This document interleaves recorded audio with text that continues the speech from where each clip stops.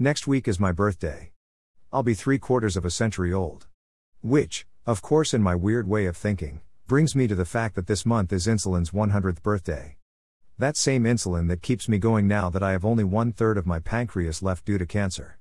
That same insulin that keeps diabetics, both type 1 and type 2, going. I was curious about how all this came about.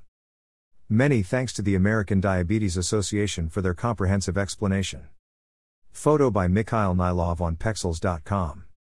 Before insulin was discovered in 1921, people with diabetes didn't live for long. There wasn't much doctors could do for them. The most effective treatment was to put patients with diabetes on very strict diets with minimal carbohydrate intake. This could buy patients a few extra years but couldn't save them. Harsh diets, some prescribed as little as 450 calories a day, sometimes even caused patients to die of starvation. So how did this wonderful breakthrough blossom? Let's travel back a little more than 100 years ago. In 1889, two German researchers, Oskar Minkowski and Joseph von Mering, found that when the pancreas gland was removed from dogs, the animals developed symptoms of diabetes and died soon afterward. This led to the idea that the pancreas was the site where pancreatic substances, insulin, were produced. Later experimenters narrowed this search to the islets of Langerhans, a fancy name for clusters of specialized cells in the pancreas. In 1910, Sir Edward Albert Sharpie-Schaefer suggested only one chemical was missing from the pancreas in people with diabetes.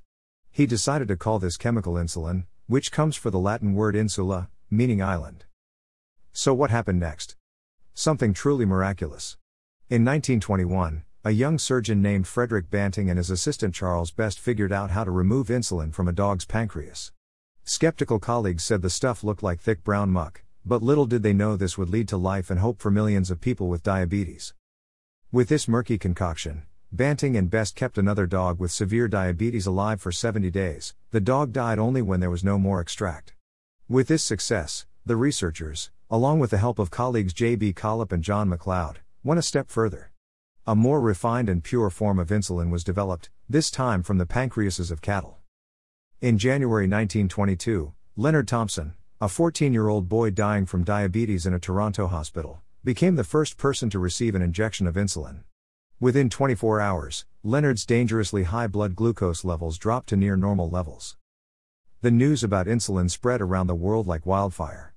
In 1923, Banting and MacLeod received the Nobel Prize in Medicine, which they shared with Best and Collip. Thank you, diabetes researchers. Soon after, the medical firm Eli Lilly started large-scale production of insulin. It wasn't long before there was enough insulin to supply the entire North American continent. In the decades to follow, manufacturers developed a variety of slower-acting insulins, the first introduced by Novo Nordisk Pharmaceuticals Incorporated, in 1936. Insulin from cattle and pigs was used for many years to treat diabetes and saved millions of lives, but it wasn't perfect, as it caused allergic reactions in many patients. The first genetically engineered, synthetic human insulin was produced in 1978 using E. coli bacteria to produce the insulin. Eli Lilly went on in 1982 to sell the first commercially available biosynthetic human insulin under the brand name Humulin. Insulin now comes in many forms, from regular human insulin identical to what the body produces on its own, to ultra-rapid and ultra-long-acting insulins. Thanks to decades of research, people with diabetes can choose from a variety of formulas and ways to take their insulin based on their personal needs and lifestyles. From Humalog to Novolog and insulin pens to pumps, insulin has come a long way. It may not be a cure for diabetes, but it's literally a lifesaver.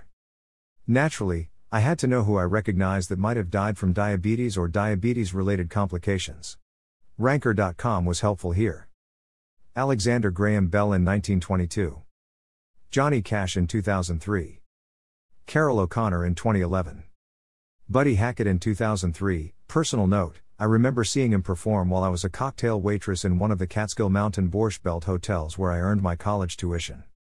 James Cagney in 1986. Ella Fitzgerald in 1996. Penny Marshall in 2018. Jules Verne in 1905. Nell Carter in 2003. William F. Buckley Jr. in 2008. Okay, I get it that Mr. Bell and Mr. Verne died before insulin was in common use, but what did the others die of? According to the New York Times, Mr. Cagney not only had diabetes, but had suffered several strokes. The Los Angeles Times tells us that Ms. Fitzgerald died of heart disease and stroke. I went to the Tennessean to discover that Mr. Cash died of respiratory failure brought on by complications from diabetes. The Washington Post mentions that Mr. Hackett had diabetes. The New York Post points out that Ms. Carter had suffered from diabetes for years. The Guardian explained that Mr. Buckley suffered from diabetes and emphysema. Wikipedia informs us that Mr. O'Connor died of a heart attack brought on by complications from diabetes. Ms. Marshall died of atherosclerotic cardiovascular disease and diabetes according to USA Today. My point? Diabetes doesn't exist in a vacuum. If not taken care of, there can be other comorbidities that seem to sneak in. We know that high blood glucose can damage your small blood vessels, including those in the kidneys. It's the kidneys that filter your blood. If your kidneys are not working properly, perhaps due to diabetes damage, fluids and wastes build up in your body. A body that doesn't function as well as it could will lead to other illnesses. Take care of your diabetes. Work with your endocrinologist to find the correct dosage and brand of insulin you need. And be thankful for insulin. I know I certainly am. Until next week.